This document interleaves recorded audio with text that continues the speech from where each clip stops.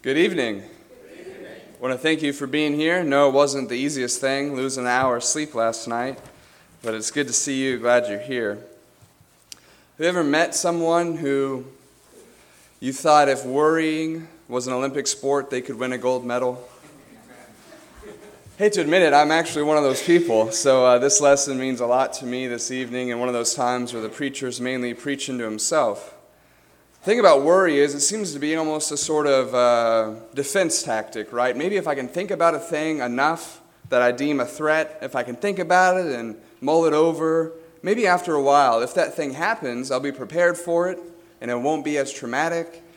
The problem is, and maybe the irony, is that most of the things we worry about actually never end up happening. In fact, there's even a scientific study that took a group of people who complained about chronic worry. And it took them and had them list all the things they were worried about and then tracked them over a period of time. And it found that 91.4% of the things they were worried about never happened. So imagine that. Sometimes we walk around just burdened by all these worries, and the chances are those things are never going to happen anyway. And worry is something that's plagued people really since people were around. But we're going to look specifically at what Jesus has to say about worry here in Matthew chapter 6. Beginning in verse number 25. So I hope you'll turn there in your Bibles. Matthew 6, beginning in verse 25. We're going to see some of the things Jesus has to say about worrying. And we're going to look specifically at some reasons not to worry. Jesus gives us some reasons not to worry. And it doesn't mean that worry isn't sometimes warranted. Sometimes you have good reason to be fearful. Sometimes there's good reason to panic. But this kind of worry over the small, minute things of life that distract us from the bigger picture and distract us from serving God, these are the kinds of things that Jesus wants us to not worry about. So in the first place, we'll see that we shouldn't worry because there are more important things. We shouldn't worry because there are more important things. Look at verse number 25 there. Therefore, I tell you, do not be anxious about your life, what you will eat or what you will drink, nor about your body, what you will put on. Is not life more than food, and the body more than clothing? And I think it's interesting, Jesus uses the example of basic necessities. Think about trying to live your life without food or drink. Try to think about living your life without clothing. It'd be pretty hard. Yet these are the same things Jesus uses as examples to say that we should not worry. And if you've ever been in a situation where either of these things are scarce, either food or clothing, you know how important these things are and how anxiety-inducing they can be. Yet even these things, Jesus says, are not the most important things in life. He says our life is more than food. It's more than our sustenance. And our body is more than just our clothing. And our specific worries may not be about food or clothing. You personally, I don't know what you worry about. You probably don't know what I worry about. But I'd venture to say that most of our worries are about things that we could say are little things. And I think Jesus here, more than looking at the specifics of food and clothing, is bringing out a principle. And this principle is oftentimes we worry about things that in the grand scheme of things don't amount to much. Or in the grand scheme of things really aren't the most important thing. And it reminds me of Martha. If you would turn in your Bibles in Luke chapter 10, verses 38 through 42. And notice what Jesus has to say to Martha in that situation. Luke 10, 38 through 42. It says there, now as they went on their way, Jesus entered a village, and a woman named Martha welcomed him into her house. And she had a sister called Mary, we know Martha and Mary, who sat at the Lord's feet and listened to his teaching. But Martha was distracted with much serving, and she went up to him and said, Lord, do you not care that my sister has left me to serve alone? Tell her then to help me. You ever been in one of those situations where you're helping and there's people there either who are volunteers and they're supposed to be helping too, or maybe it just would be fitting for them to help and they're not? That can be a frustrating experience. But notice what the Lord answers her, verse 41. Martha, Martha, you are anxious and troubled about many things, but one thing is necessary. Mary has chosen the good portion, which will not be taken away from her. So notice this contrast between Mary and Martha. Martha's going about anxious about all these different things, worried about all these different things, imploring the Lord to help her, get her sister to help her, worry about all the things she has to worry about. And Jesus says, look, Martha, there's more important things to worry about right now. And sometimes that's true in our life as well. Sometimes we spend so much time and energy worrying about money, the future, conflicts, whatever it may be, and we leave ourselves no time or energy to focus on things that are truly important. We leave ourselves no time or energy to have proper priorities.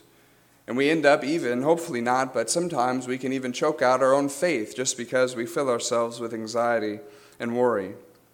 And Jesus' desire for his disciples, and we'll get to this later, but his main desire for his disciples, the way they're going to get over this worry, is to have some perspective about what is truly important. And I think this is a good reminder for us to think about the things we're worried about and ask ourselves how important they really are, or how likely they really are. How do they impact our life? How do they impact our eternity? Are they substantial or are they superficial? Jesus reminds us that our life consists of more than just the little things. We can have scarce food and shabby clothing and still be rich in faith. We can look at a future that says, I'm not really sure where I'm going to get what I need next, and still depend on God. So not always, but a lot of the times, we shouldn't worry because there are more important things. Next, we shouldn't worry because God values us. That's really Jesus' next point. Look there at verse 26, and then jumping to verses 28 through 30. And notice what Jesus has to say. He's asking them to look around. He's an object lesson. He says, look at the birds of the air. They neither sow nor reap nor gather into barns, and yet your heavenly Father feeds them. Are you not of more value than they? Jumping to verse 28. And why are you anxious about clothing? Consider the lilies of the field, how they grow. They neither toil nor spin. Yet I tell you, even Solomon in all his glory was not arrayed like one of these. But if God so clothes the grass of the field, which today is alive and tomorrow is thrown into the oven, will he not much more clothe you, O you of little faith? Jesus here is arguing from the lesser to the greater. He's asking them to look around. Look at the wild flowers in the field. They're not cultivated. Nobody goes out and waters them, but there they are, and they're beautiful. Why? Because God provides for them. Look at the birds of the air. They're pretty busy. Yeah, you could say maybe they're a bit industrious, but they're not gathering into barns. They're not necessarily planning for tomorrow, but what God provides for their needs, and they're well taken care of. And Jesus asked the question, if God does that for birds, if God does that for grass, how much do you think he cares for you? And sometimes that we can be reminded, just like Jesus' audience here, by looking around in nature, how good God is. And then we look at our own life and say, certainly if God's going to take care of these things, he's going to take care of me as well. If God makes sure birds are fed and plants look good, and if we are of so much more value than they in the sight of God, what ought we to expect? Look at what Jesus has to say about this in another passage. In Matthew 10, 29 through 31, if you would turn there in your Bibles. Matthew 10, 29 through 31.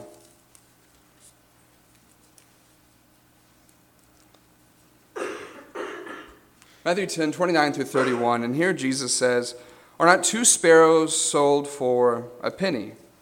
And not one of them will fall to the ground apart from your Father. But even the hairs of your head are all numbered. Fear not, therefore, you are of more value than many sparrows. And Jesus is saying, look at this bird that's really not good for much, and how it's sold in the marketplace, even it for a penny. Even that has some kind of value, even though it's small value.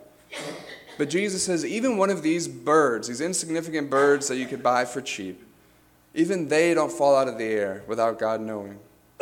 And if God is so concerned with these little birds that sell for just a penny, how concerned do you think he is for you? He says, so concerned, Jesus says, that he even knows the number of hairs on your head. And this is an important lesson for us because we need to remember in these times of worry, in these times of anxiety, that God values us. And that doesn't necessarily mean that we're not going to feel any pain. That doesn't mean that the things we're worried about aren't going to happen. But it means that even in the midst of that, we know that we're not forsaken. We know that God hasn't deserted us. Think about Jesus. There's one author who says, there's a lot of different ways to interpret suffering in life. But one thing we know for sure is that suffering does not mean that God doesn't love us. Think about Jesus on Calvary. That's Jesus, right? God, the booming voice of God the Father at Jesus' baptism. This is my beloved Son, in whom I am well pleased. And even Jesus suffered while he was here in this life. Suffering doesn't mean God doesn't care for us. And in these times of hardship, in these times of worry and anxiety, we need to remember that we are valued. And our value is evidenced in the Bible in a couple of different ways. Think about in Genesis 1:26 through 27, when God makes man. And it says that he creates male and female how? In his image, after his likeness. Think about how far that goes to how much God values us. When God looks at us, he doesn't see some kind of strange figure. He doesn't see some kind of inanimate object. He sees a being on which his value and likeness is stamped. And that leads to him valuing us. Think about also the fact that God very blatantly has said that he cares for us. Not only here in Matthew 6, but also in Matthew 10 as well. Also think about 1 Peter 5:7, where we're told to cast all our anxieties on the Lord. Why?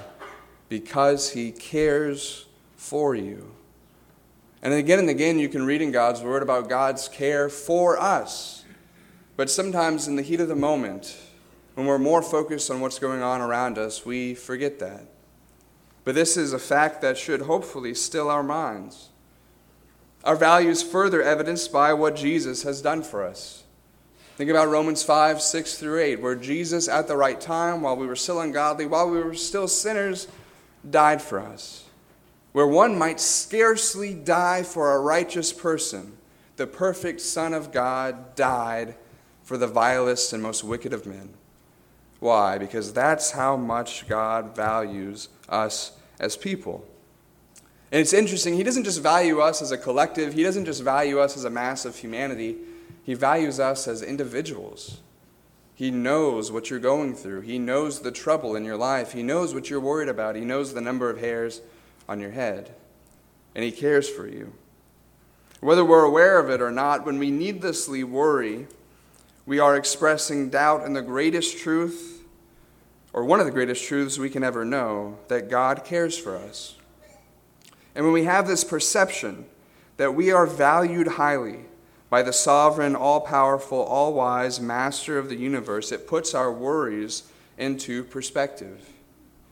And things may not always go our way. There will be pain, there will be hardship.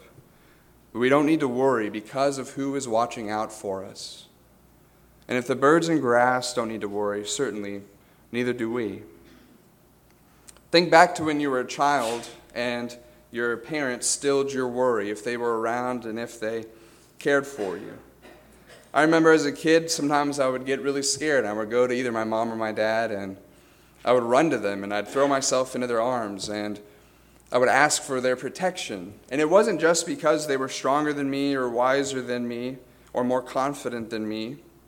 It was because I knew they cared for me. I remember my mom or my dad telling me in these moments, I would never let anything happen to you. Maybe you told your kids that, or maybe your parents told you that when you were a child. And why do parents say that? I'll never let anything happen to you. They're voicing their concern, their care. They're saying, look, you are valuable to me, and I'll do what I can, whatever it takes, to help you. And multiply that care times infinity, and that's the care that God has for us. And when we keep that in perspective, hopefully, when we're worrying about the ridiculous, when we're worrying about the small things, we can start to see how ridiculous that is. Next, worry doesn't accomplish anything. Look at Matthew 6, verse 27, the verse we skipped over the first time. Matthew 6, 27, worry doesn't accomplish anything. And there it says, at least in the ESV, it says, and which of you by being anxious can add a single hour to his span of life? New King James, which of you by worrying can add a single cubit to his height or to his span? Either way, what Jesus is getting across is the same. It's this idea of we worry and we worry and we worry, but the irony almost is that these worries don't help us avoid the outcomes we're afraid of. And you could worry until you're blue in the face. You could worry until your hair falls out and you throw up. And it's not going to lessen the chance of that thing you're scared of happening. It just won't. And I know I'm probably speaking to people who've learned this from experience and already know this, but this really is one of the greatest realizations we can have about worry, that ultimately it's powerless. And think about all the things we worry about. They fall into two categories: things we can do something about and things we cannot do anything about. And if you think about it, in either case, worry is unnecessary. Because if it's something you can do something about, just do that thing. If it's something you can't do anything about, well, then there's no sense in worrying about it. You can't do anything about it. And sometimes when we can deduce our worries down to those, that dyad, if you will, it helps us out a little bit. And if you think about all the tools we have at our disposal to have a successful life, to have a happy life, worry is the most powerless. It's not going to help us in our objectives. In fact, it may even hurt. One writer said this, speaking of what worry cannot do and what worry can do, he says, "Worry cannot pray, it cannot work, it cannot create anything, it cannot alter anything. But worry can conceal heaven from our view, spoil earth, and as it were, open hell." In other words, this worry that we think is going to help us, this worry that we think is some kind of tactic maybe to help us out, really doesn't do anything for us. It'd be like worrying yourself, Jesus says, it'd be like worrying yourself to be 18 inches taller. You can't do it. You could try your might. All you can do, you could just think about it and worry about it and worry about it, and you'd wake up the next day and it'd be impossible to be 18 inches taller. That's a cubit, adding a cubit to your height or a cubit to your span. Jesus says, look, this is how ridiculous this is. And when you look at it from that perspective, you realize that worry really is not going to accomplish anything. But there is something, rather somebody, who can accomplish something, and that's God. Amen. Look at Matthew 6, verses 31 through 33. The fourth reason why we should not worry is because God will provide. Matthew 6, 31 through 33. Therefore, and that, of course, that transition, because all this is true, Jesus says, because all this is true, do not be anxious, saying, what shall we eat, or what shall we drink, or what shall we wear? For the Gentiles seek after all these things, and your heavenly Father knows that you need them. But seek first the kingdom of God and his righteousness, and all these things will be added to you. And this might sound harsh, and I'm not trying to step on toes. As I said, I worry as much as everybody else, and it's something that, while writing this lesson, I repented of privately many times. But one scholar says this. He describes worry really as a type of practical atheism. And we might know that God exists, we might believe that God exists, but when we worry about little things, we're acting as if we don't.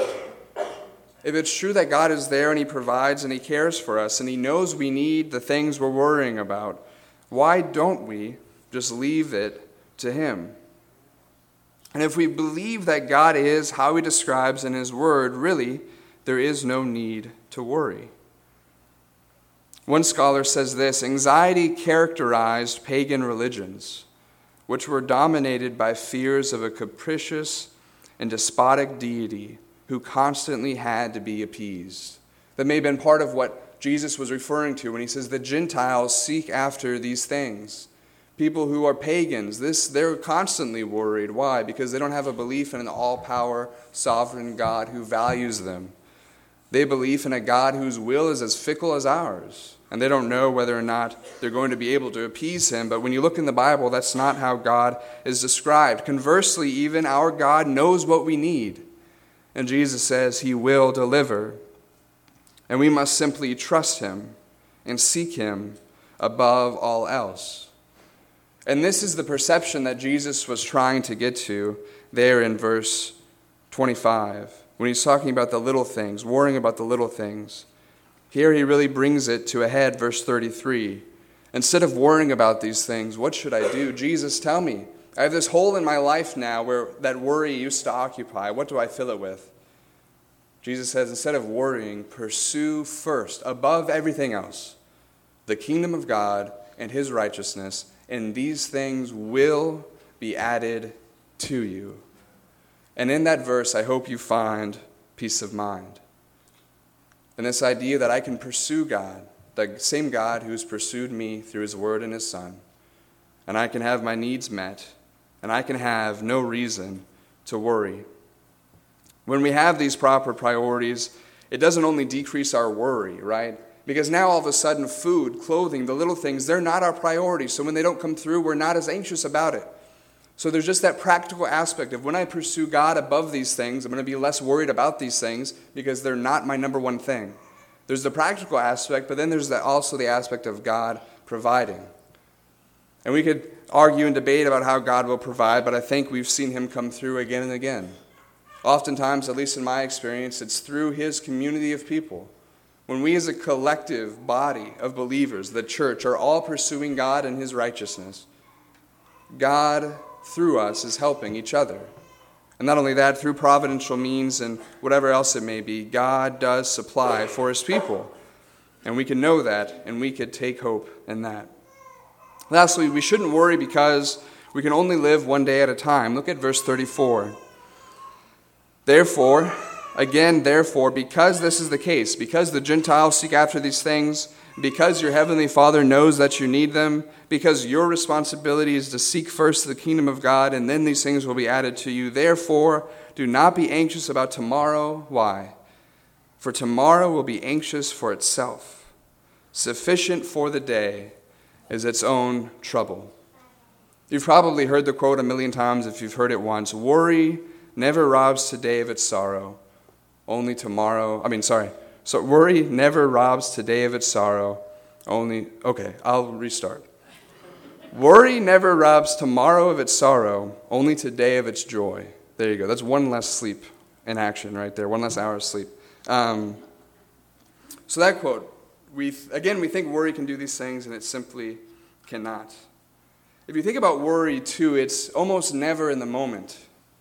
Like right now, some of you may be worried right now.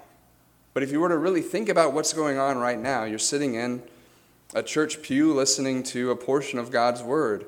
And it's a little warm in here for my taste, but the climate's pretty nice. We're not getting rained on. There's no imminent threat. And still, there's some who may be worried. And when you think about that, all of our worry, not all of it maybe, but a lot of it, is in some kind of reality that doesn't really exist. We're always worried about tomorrow, and tomorrow's not even here, or the day after, and it's not even here, or 30 years down the road, or however many years down the road, and that's not even here. And that's not always the case, but often, Jesus says, our worry is fixed in a day that isn't even here and might not even come. So the result is to not be worried about tomorrow. When you look at this text, you see Jesus explicitly says not to worry about a couple things. Verse 25, do not worry about your life. Do not worry about food, drink, clothing. And then lastly there, verse 34, do not worry about tomorrow.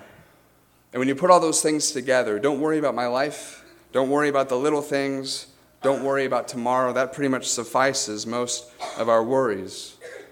And it's interesting, Jesus says, sufficient for the day is its own trouble. Notice Jesus says it's not that there's not going to be any trouble, but there's no reason to compound the trouble of today with the perceived trouble of tomorrow. That simply is not going to help. One commentator says, every day brings its burden from beneath, but also its help from above. And if we can trust God, walk with him, and seek him, hopefully we can have the peace of mind he promises in Philippians 4, 6 through 8, that peace of mind which surpasses all understanding. It is impossible to simultaneously be worried and be in the moment. Worry about today, and today only, but even that, and trust to the hands of God. I'm reminded personally from verses like this and sections in Scripture like this that God really does want us to have an abundant life. Not only in this life, but in the life to come. And it's not the kind of abundance the world seeks. It's not the rat race. It's not trying to climb the corporate ladder. It's not doing whatever it takes to accumulate as much goods as possible. The abundant life is found in the peace and the tranquility that comes with trusting God. The abundant life is found in seeking God and his righteousness and knowing that those things will be added to us. So next time you worry, think about these things. I hope you will. Think about how God cares for you. Instead of worrying about it, go to him in prayer and leave it with him and trust that he will deliver. I don't know what you're worried about today. According to the scientific study, whatever it is has a 91% chance of never happening. But maybe your worry is of a spiritual nature. Maybe you've sat through sermon after sermon after sermon, and you know that if you were to die today, you would not go to heaven. Maybe you know that there's sin in your life that is unforgiven and has been weighing on your conscience, that has been keeping you up at night, has been making you feel anxious. That kind of worry can be dealt with immediately. Because when we come to God on his terms in faith, repenting of our sins, confessing his Son, being buried with baptism, we no longer have to worry about our eternal destination. We can know that heaven's our home as long as we keep walking in the light of God. Maybe you're worried and anxious because you have sin in your life as a Christian you know shouldn't be there. Something that you keep repenting of and keeps popping up, or something that's happened recently that you need to get off your chest. We want to help you ease that burden. Maybe your anxiety, maybe your worry is constant, and it's day in and it's day out.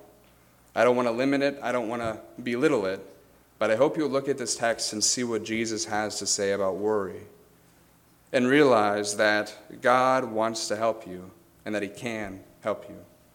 If you feel a need to come forward to take care of something of a spiritual nature, if we can help you, won't you do that while we sing this song?